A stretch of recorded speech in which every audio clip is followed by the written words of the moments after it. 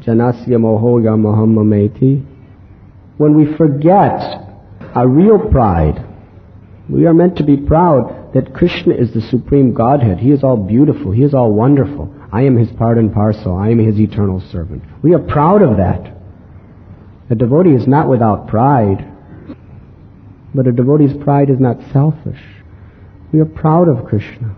When we hear of the wonderful activities of Krishna, how He is killing all these demons, how He is bestowing so much mercy upon His devotees, we are infinitely proud of Krishna for doing these things.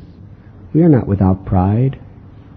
When we hear about our great forefathers, people are very proud of what their ancestors have done. We are very proud what Srila Prabhupada has done, how he has started this movement single-handedly with nothing. We're very proud of that. We're proud of Bhakti Siddhanta for his great prowess in learning and establishing the absolute truth, even in a country of India which was so practically completely compromising all the tenets of Vaishnavism. Bhakti Vinod Thakur, Srila Rupa Goswami, Sanatan Goswami. When we hear about the austerities and the pure devotion of Sri Raghunath Das Goswami, it brings feeling of real pride to our heart. This is my Param Guru. This is my spiritual family. How wonderful they are.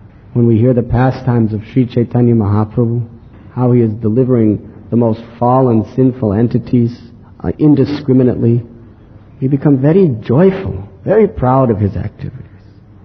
So when we become proud of God, or proud of God's pure representatives, that is real pride.